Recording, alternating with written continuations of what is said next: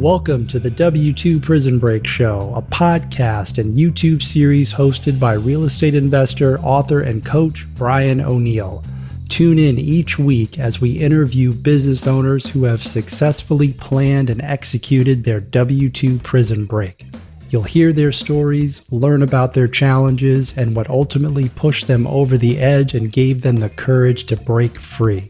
Most importantly, you'll discover they are not much different than you. Listen in each week as we give you useful insights and action items to start your W2 prison break and get you on the path you were always meant to be on. Hey everyone, welcome back to another episode of the W2 Prison Break Show. I hope you're having a great day so far, and whether you're listening to this or watching it on YouTube, I'm just super grateful that you're tuning in every week and supporting the show. It really, really means a lot to me.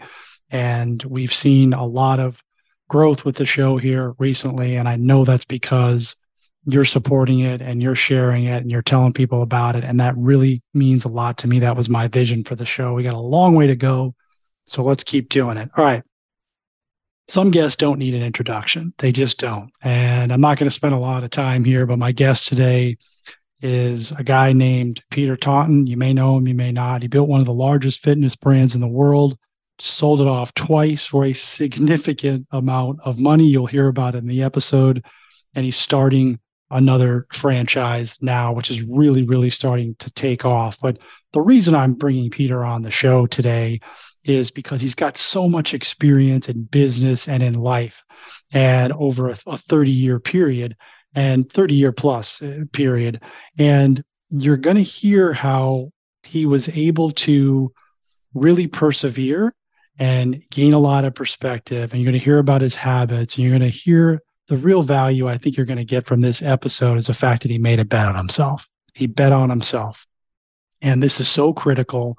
And most people are so afraid to do that. So that's why I brought Peter on, because he's going to inspire and he's going to encourage you, and he's going to hopefully help you with some of the limiting beliefs that you have and some of the doubts.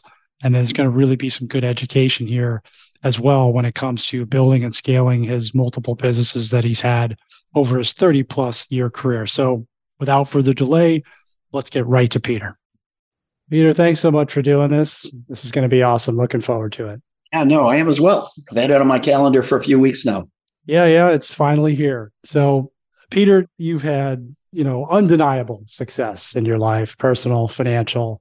I want to spend a couple, 3 minutes on your backstory. I think it's important for the listeners to understand that this is not something that you just fell into, right? You earned it. So context for the listeners, if you could just expand on your story, because it is great and it's important for people to hear it.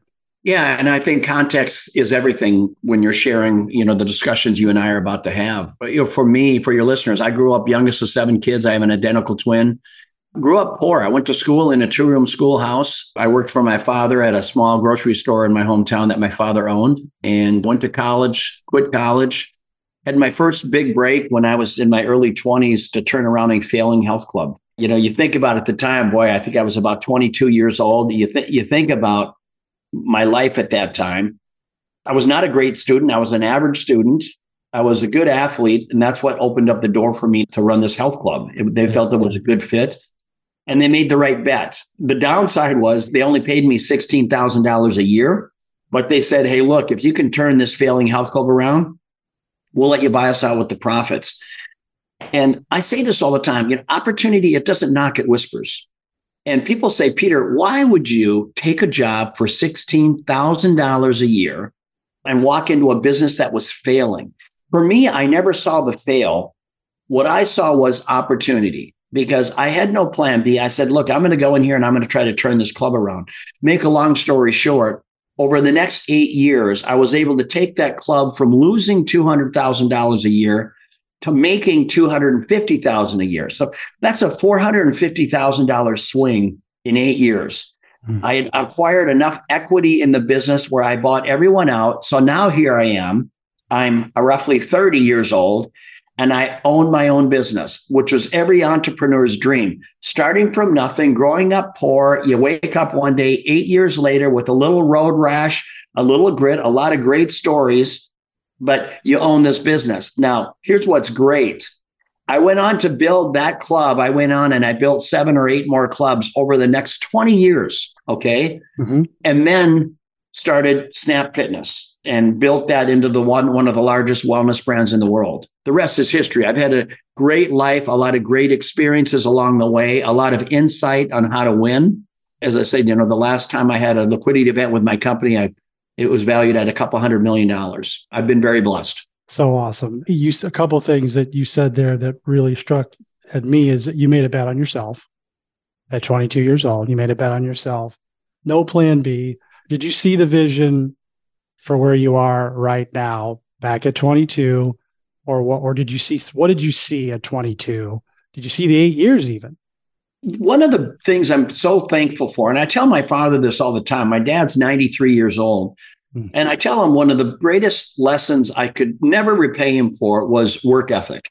And when I was 8 years old, my dad, as a rite of passage with my brothers and sisters, when you turned 8 years old, you went to work. It was not a choice you had. And my job at 8 years old was to sell popcorn in front of his grocery store. Well, from that 8-year-old lens, learned so many life lessons. I saw how my dad got up every day and just grinded. He had grit, right? There's nothing that he would walk away from. And he did everything. He put himself above nothing. Think about this. He owned the business, but you'd see him shoveling the sidewalk, working the cash register, carrying out groceries, stocking shelves. I saw that. I saw how he interacted with the people. I saw how he had the respect of his employees. Why? Because he was honest and hardworking and they knew it, right? The people within the community, they wanted to shop at his store. Why? Because he would carry their groceries out for them. And I don't care if it's, 50 years ago or today, people respond to that kind of, guest experience, customer experience. People love to see a strong work ethic, straight shooting individuals. They're not selling hype. They're just being real. I think today that resonates more now than ever. I would agree completely because there's a lot of stuff out there, especially if you go on social media where they're only showing the end result, right? Which, yeah, it is nuts. So hearing your story, 22, I think a lot of the listeners might be thinking, well, that's the secret. Like you have to start young and you have to give yourself a long runway and you have to come from, as you said, a 2-room schoolhouse, grow up poor. I mean, what would you say? What would you say to people who are thinking that you have to have that type of backstory to make it, if you will? Most of the people, the mindset is one part of it. Having the I'm not going to quit mindset, which means, look, there's a difference between quitting and failing. All right. And I think that's very important for people to understand. If you quit, you failed yourself. Okay. But if you have a failing business, hey, look, there's many times I work with clients today, they have a failing business and I tell them the best thing you can do is pivot. You should shut this business down because the money it's going to take, the money and human capital it's going to take for you to pivot, the juice isn't worth the squeeze. I wouldn't do it. And what's so unfortunate, Brian, is in so many cases, people are reluctant to do that. Why? Because of pride.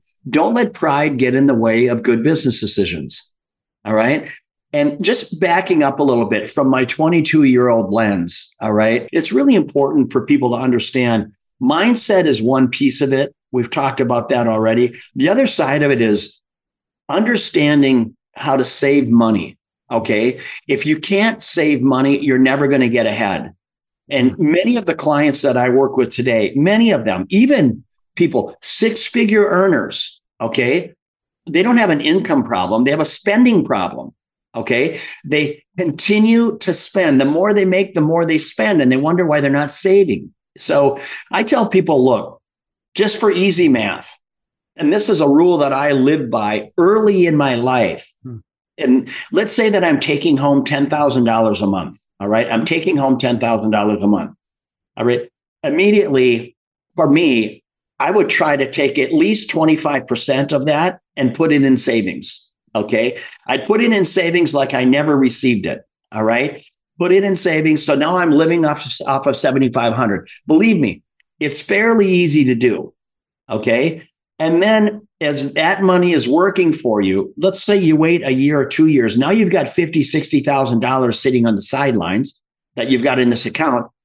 Take that money and get it working for you. Go buy yourself an investment property, a rental property. You can do a lot with 50 grand. I promise you. I mean, as you know, you and your clients and your peers, that's what they do. But you can't get there without having some dry powder on the sidelines. And you're not going to get savings if you don't put that effort in, if you don't start cutting your spending habits. It's not yet like you've got to walk around just unbelievably thrifty on everything. Look, you'll be amazed at where you spend a little bit here, a little bit there, but you add it up at the end of the month and you're saying, my gosh, I'm literally blowing $2,000 a month on nonsense. Totally nonsense. And it's important to look at that. The 25%, I would agree with you, is completely easy to do. You could probably even step it up more. And that's relative to whatever you're earning, right? Your lifestyle. A lot of the listeners, a lot of people are, spending themselves out of their dream of getting out of their W-2 or starting their own business because they simply can't get a hold of their budget. You're exactly right, Brian. I see it all the time. People spend themselves out of opportunity. And what does that mean? When opportunity knocks, they don't have the capital available. And Peter, I don't have 6 figures on the sideline like you have. You don't need it. Believe me. When I started early on, one of the first investments I made as I was starting to squirrel money away, believe it or not, I'm at a health club working out and I'm in the locker room. This is a true story. I'm in the locker room. These 2 guys are talking about, they owned a mini golf course. Okay. A mini golf course. And I'm listening to them. I'd never thought of a mini golf course at all. Right.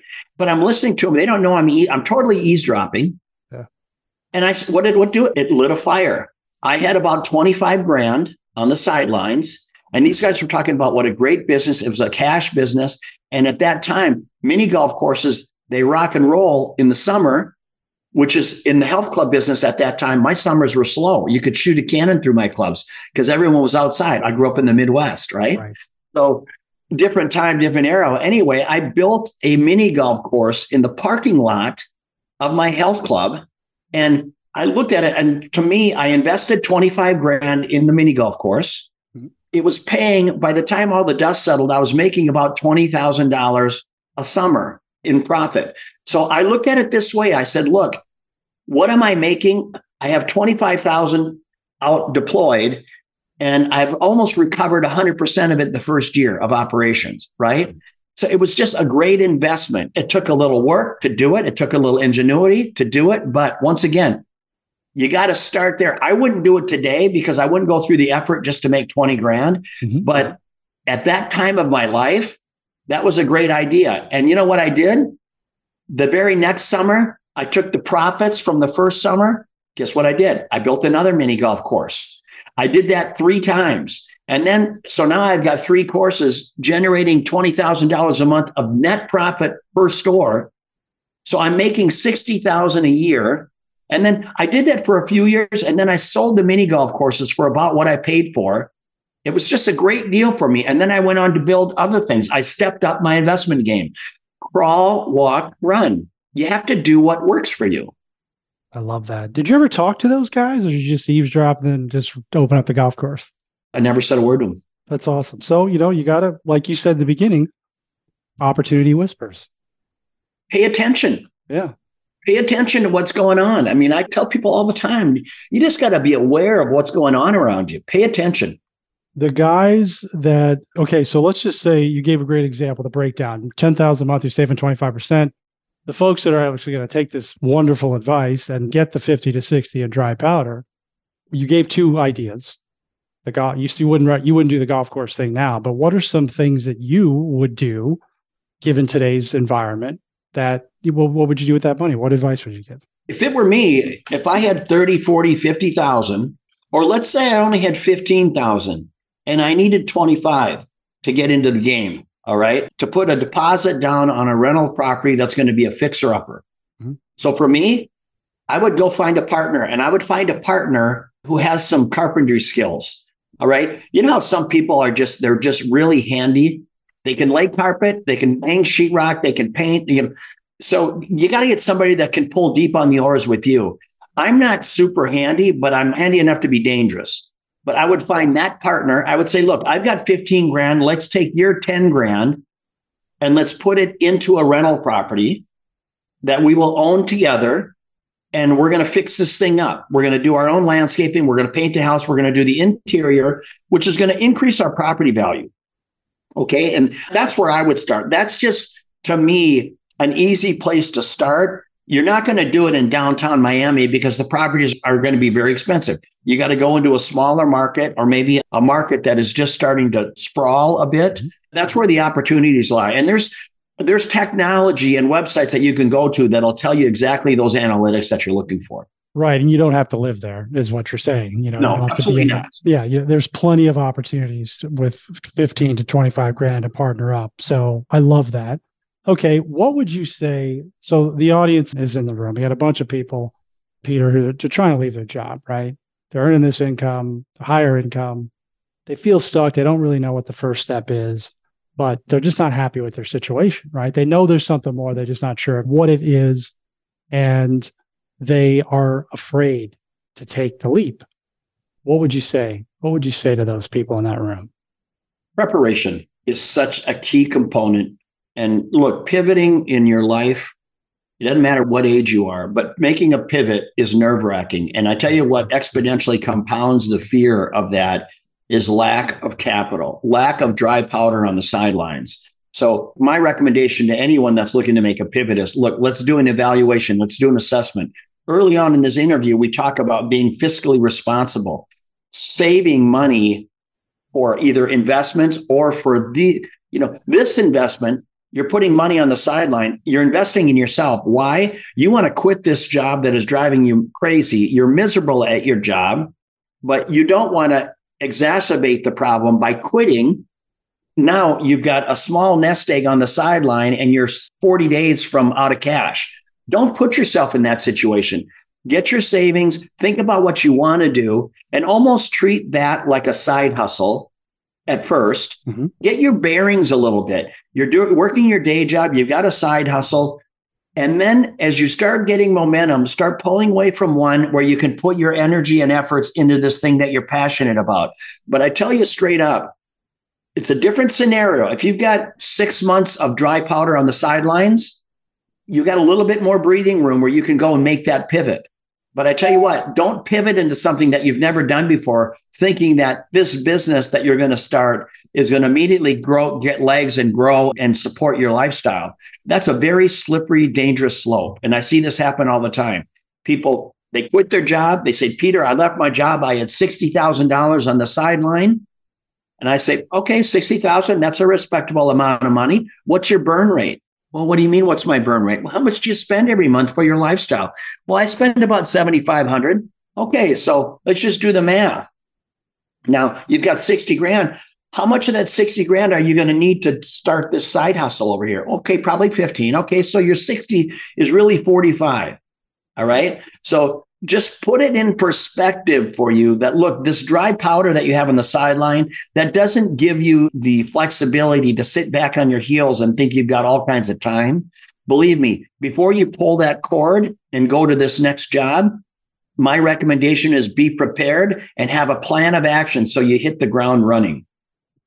Awesome. Most people don't have a plan. Lack of a plan is a huge mistake. Money's a huge block. So you're giving some great tips on how to solve this. I think the other thing that, and you talk about this word a lot, is perspective.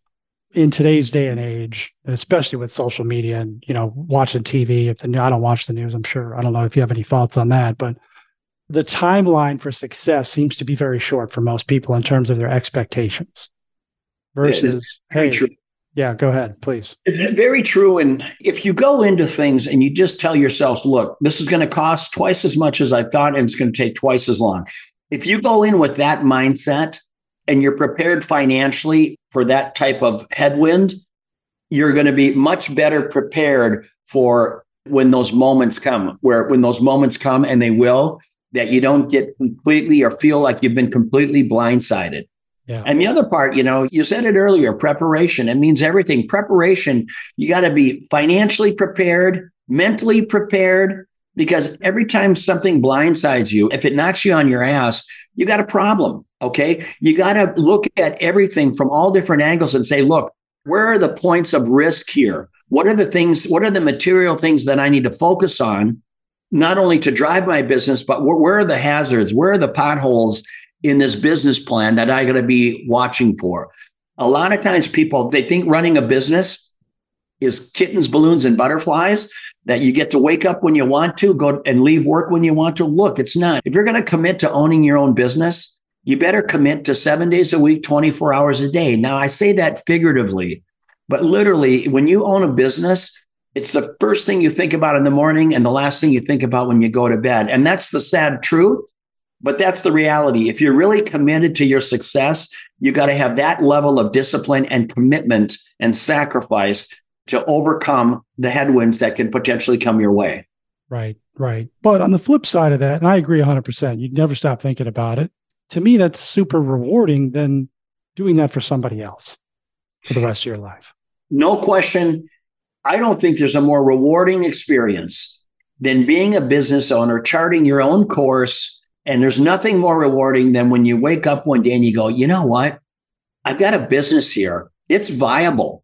I've got cash flow. I'm paying my bills. I have surplus cash. I'm starting to hire people. I'm starting to invest in technology. I'm starting to invest in human capital. I'm starting to invest in redundancy within my system so I can expand my operations, right? Now, some people, they're very ambitious in their vision of what they want to do. I love that. But if you just want to be a one-man wrecking crew doing something, that's great too. But, I always tell people, look, what does this look like for you? That's one of the first questions I ask people when they get started in something. What does this look like for you 3-5 years from now? Because I want to know if they just want to run this shop, work so hard, create a little nest egg, and spend their time fishing, golfing, and traveling. Hey, look, God bless you. Yeah. But some people, they want to build something great. They want to build something grand, something that they can have some infrastructure in place so they can step away from the business. The other story that I articulated, that's somebody that when they're away from the business isn't generating money. Okay, they are the business. There's a big difference. If you got to be the business, then you got to be working. Now, if you're making lots of money, look, you can afford to take time off. That's okay. But the real coup d'etat is when you've got people working for you and you can break away and the business is still churning. The business is still growing and prospering. That requires investments in human capital, technology, redundancies. Awesome. I love it. When you ask people the 3 to 5, 10-year question, like, what do what's the vision? Do most people know that? Or do they not know it? Well, I think everyone has an idea of what they want to be, but getting back to what's realistic, okay? Yeah. People say, hey, Peter, in 10 years, I want to be a millionaire. Okay. Well, how are we going to get there? Right? But I will tell you that I tell them, hey, look, how much do you have right now? I have 50 grand. Okay, well, let's do this. I love that you got that North Star out there for you is that $1 million. But let's set some other goals. Let's set the first goal of having 200,000. That's going to be 4x of what you have. Let's get to 200.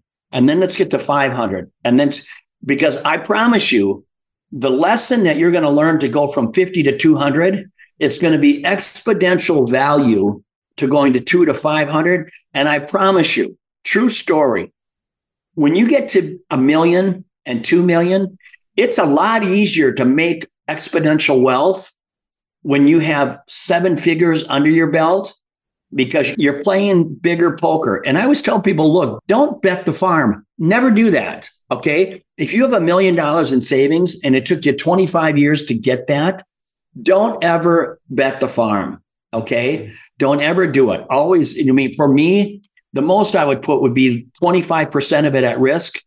So 250,000 into something that I think has got a real opportunity, because 250,000 to take and whack away 25% of your net worth in one foul swoop, believe me, that leaves a mark. And a lot of people don't think about that. They think that everything that they're shown is going to work, that everything they're shown is the gospel. I can tell you, I've never seen a bad spreadsheet.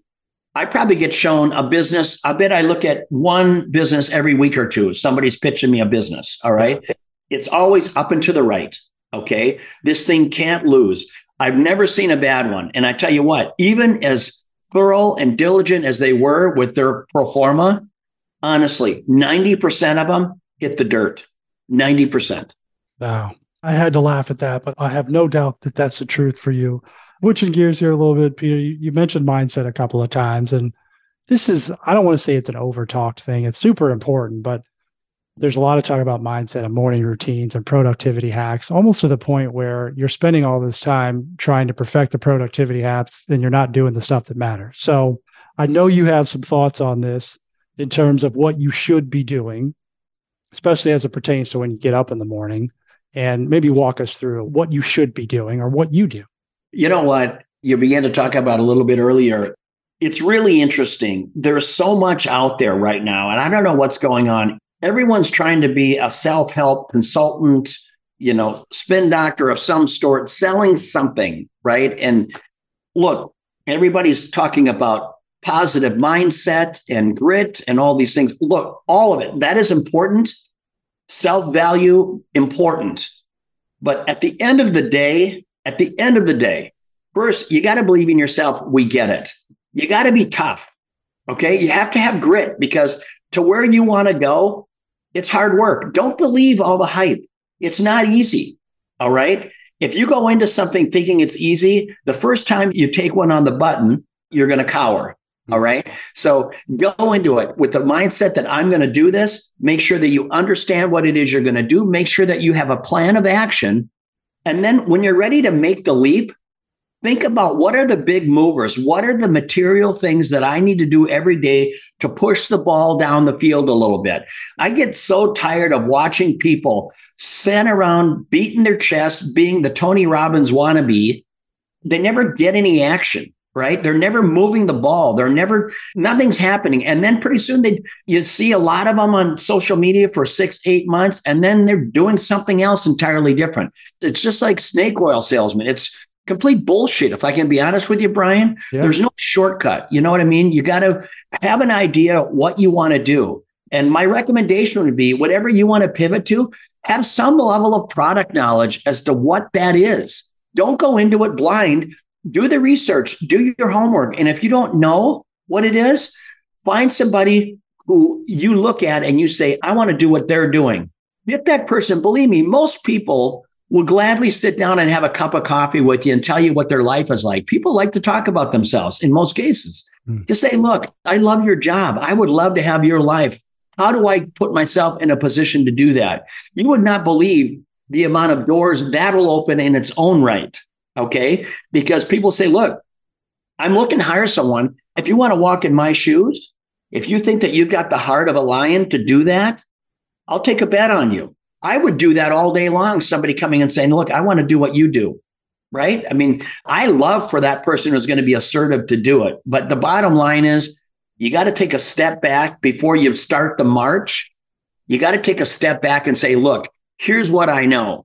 There's 10 things that I could do every day. There's 10 things, but these 3 things are the must-haves, right? And just focus on those 3 things. Otherwise, what happens, you're like a dog chasing your tail. You're trying to get 6, 8, 10 things done in a day. And you look back when the sun is setting and you got 1 thing done and you didn't even do that well. You got 10 balls in the air. They're all half-baked. It's just a shit show.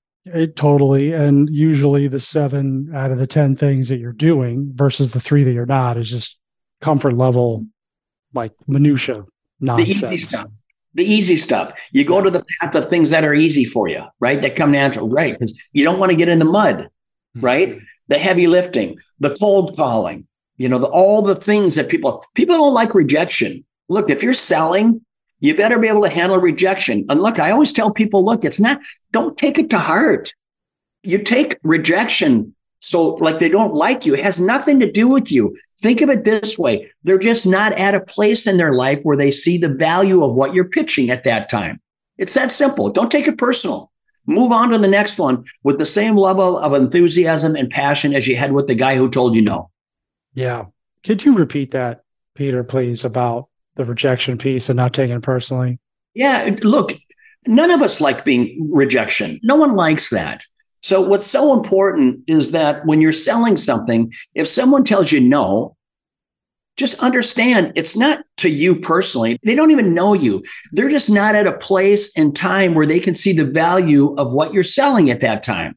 So look, it's understand the timing just wasn't right. And sales in many cases, selling, it's magic. It's timing. You're at the right time, at the right place with the right value. And somebody says, you know what? I like it. I like what you're selling. I'm interested. Yeah. You called me on the right day. Exactly. You know? It happens all the time. It does. But if you don't make the call, it's never going to happen for you. And I think that you just gave us some really great context on, perspective in terms of it's not about you. Like they're not saying no because they don't like your shirt or whatever it is or the way that you spoke. They're just, they're not ready. Right. They're just not ready. They're just not at a place where they see the value of what you're pitching or the service that you're offering to provide. Totally. But Peter, here's one other point, Brian. Yeah, please. The value that you're delivering. Value is a big word, okay? Because if I'm going and I'm selling something to someone, how you frame it is very important, okay? So if I have a yard mowing service, and I come and knock on somebody's door and I say, hey, look, I've got a yard mowing service, would you be interested in it? And the guy says, well, how much? Well, it's going to be $120 per mow. And he says, no, I'm not interested. And say, now you could say, oh, okay, thank you so much for your time. Or you could say, look, is there a number that would work for you where you would see the value? And he would say, okay, $75. And then I'd say, you know what, tell you what, I'll do it for you for $75, but I want you to look at the level of detail that I do when I mow your lawn. Look at my attention to detail with your trimming. I'm going to do it for you for $75 and it'll be my pleasure. I'm happy to do that for you, but I hope I get an opportunity to work with you and you'll see the value in my $120. Okay. Now, what did I do? I got in the game. Okay. It's hard to say no because I asked him because we're talking about a value. He didn't value it at $120, but he said $75, I'll do it. So if you say, hey, Peter, here's what I get this all the time. Hey, Peter, it costs me $80 to mow lawn. By the time I get labor and the gas and the wear and tear on my equipment, it cost me $80. And I say, okay, and what did they pay you? $75. All right. So your cost of customer acquisition was $5. Puts them right back at their heels, right? If you could buy a customer for $5, you'd do that any day that ends in Y, right? So here's your option. He told you no, you turned around, you walked your ass back to the car and you went to the next door. Okay.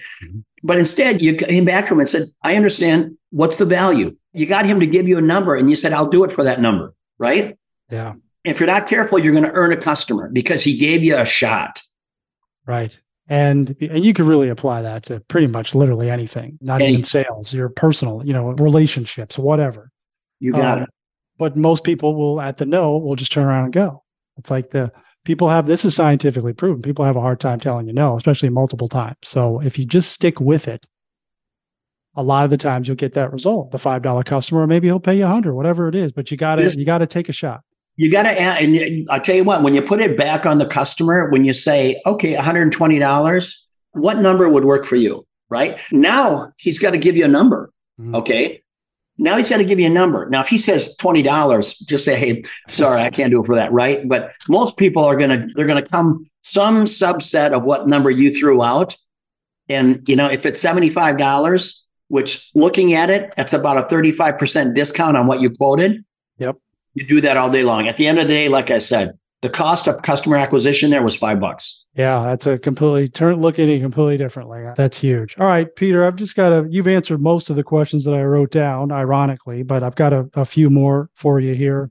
You use this word a lot. I've heard you use it many times. Discipline. What does that word mean to you? Discipline, for me, you got to put another word right next to it, which is accountability.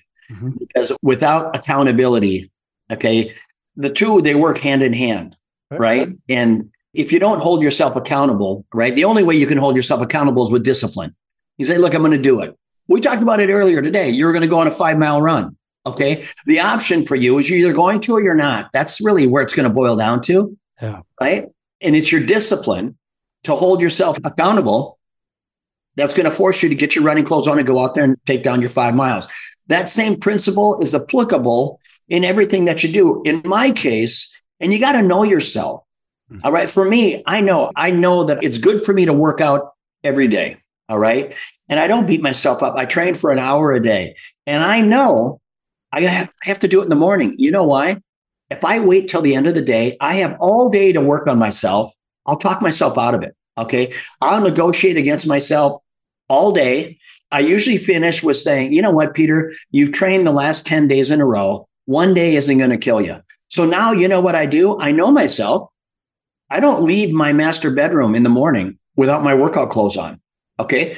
I know that I don't come out here. I don't get my cup of coffee in the morning until I have my workout clothes on. I have my coffee. I answer a few emails, and I'm usually in the gym by 8:00. Okay. And then I'm normally in my seat by 10.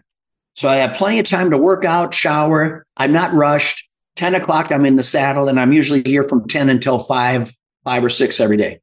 Right. You get up and you get to work is what you're saying. Right. Yeah. You got it. And look, I can relate because I have literally been trying to talk myself out of this 5-mile run all day. And that makes me feel good because, I'm the same way as you. I like to do it in the morning, but I know I'm going to do it. And it's windy. It's 40 degrees out. It's going to be terrible, but I'm going to do it because I know what it delivers. I've also told it to a bunch of people. I have an accountability partner.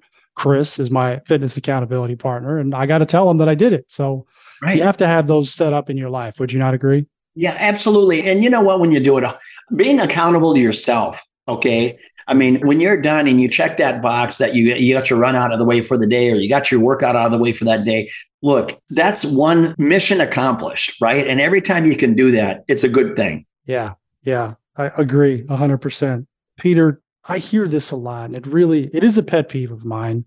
I don't know if you have I'm sure you have some insight here, but a lot of the folks that I talk to who are in this stuck position, right, with their job or their life, it's almost as if they're waiting for something to happen to them. Like, my life would be better if this would be better if I didn't have this situation, right?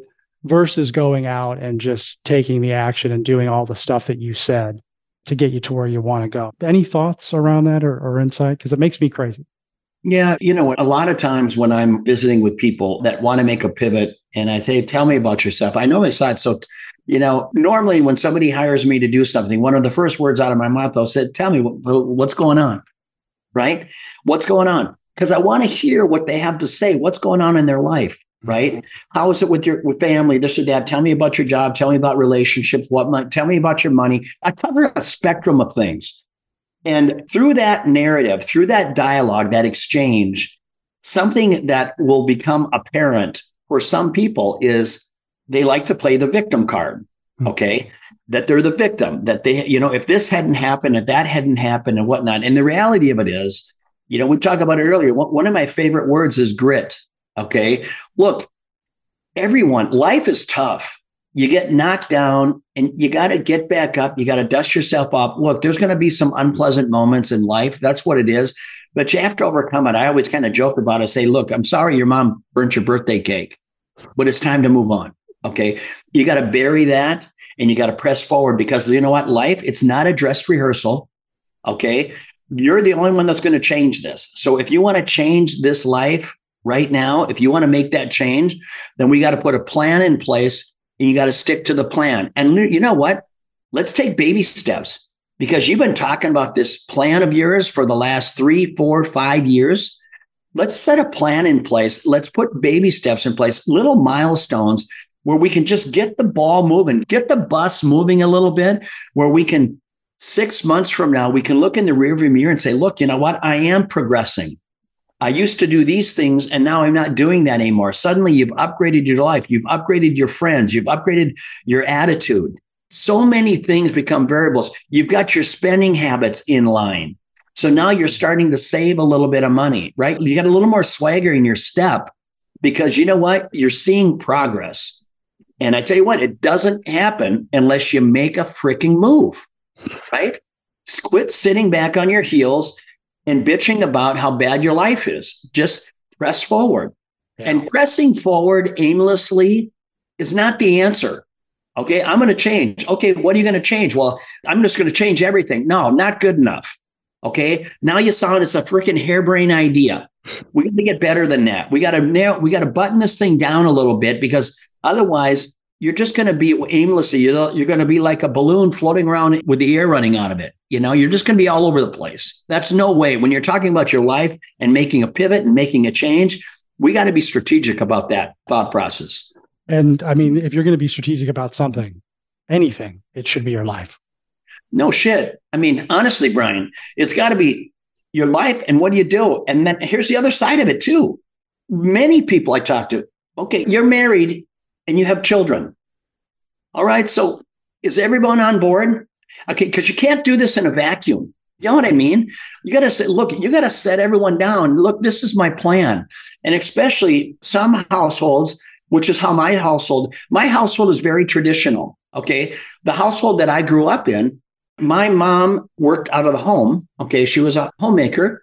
She supported the 7 kids. My dad got up and worked. So my dad took care of everything outside the home. My mom was inside. All right. So I tell people, look, you've got to pull back and get everybody. Everyone is going to be supportive of the move you're about to make, because the move that you're talking about making is going to enhance the lifestyle of the entire household.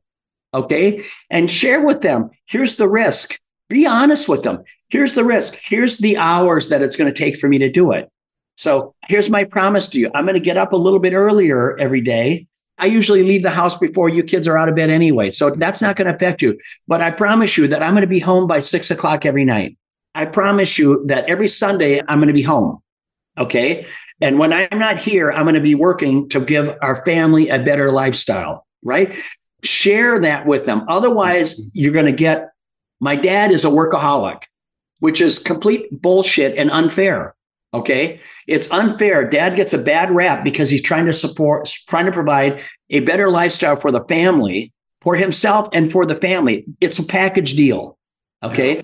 But you got to share the message. You got to share the vision with everyone. Otherwise, you're going to get a bad rap. And I'm not supportive of that. Correct. 1,000,000%. And we hear that a lot. Well, my family won't support me. Well, did you do that? Did you do what Peter just said? Yeah. People have a hard time saying no if you come in it with that amount of passion. Right. People, I get a kick out of this. Another word that I hear way too often, he's a narcissistic asshole. And I tell people, look, here's the reality.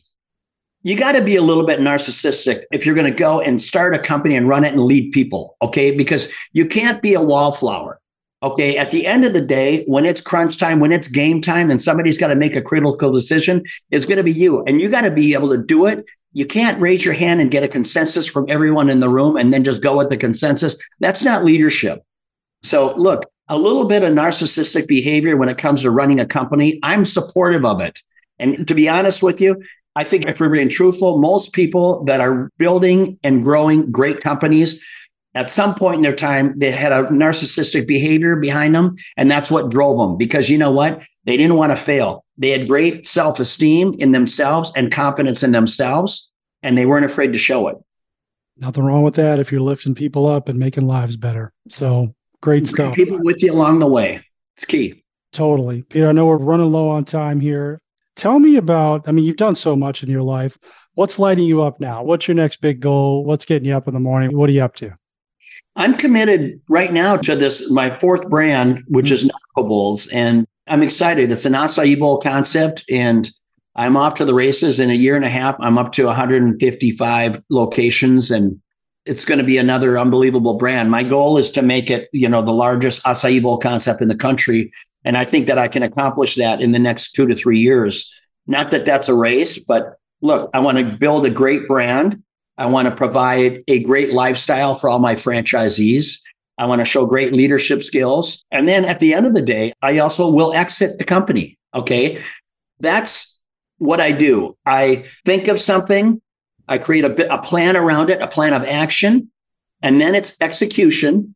And execution involves growing the company and then exiting the company. This is not something that I'm going to be doing 10 years from now. Okay. I will hand it off to some private equity firm like I've done with the 3 other brands. Mm-hmm. And then who knows what I'll do next. But I love building companies and putting people in place and growing them and being a game changer within the market segment that I reside in.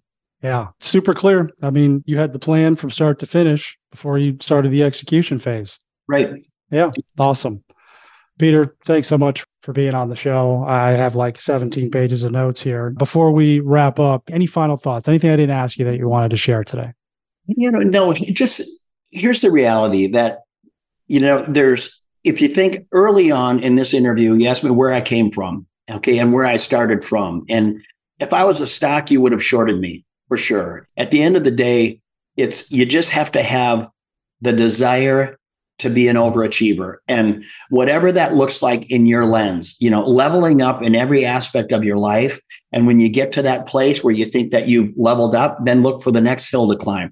Always be climbing and always be kind, be happy, be kind, enjoy the ride, and appreciate that there's going to be ups and downs along the way.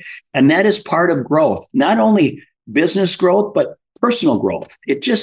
There's no straight shot. It ebbs and flows. It's not easy. If it was easy, everyone would be doing it. And lastly, you're going to fail along the way. And I promise you, the lessons that you learn are going to be in times of failure. That's where all the life lessons are, right? Those moments of failure, acknowledge it. It's just the idea that failed. It wasn't you. It was the idea. And I promise you, if you dissect the idea, you're going to see the areas where it was flawed. Okay, because you're going to have the value of hindsight. All right. And you'll see that didn't work. And then the next time you'll make the pivot and you won't make that same mistake twice. So always lean in, always learn, but always keep driving. Beautiful. Beautiful insight. I love it. Peter, thanks so much for being on, everyone. Yeah. Make it a great day. Thank you for tuning in to another episode of the W2 Prison Break Show. Don't forget, you can watch all full episodes on our YouTube channel. Definitely check that out and please subscribe. Go to www.w2prisonbreak.com to learn more. If you like this show, please leave us a rating and review so we can continue to support you and the thousands of others planning their W2 prison break. Here's to busting you out.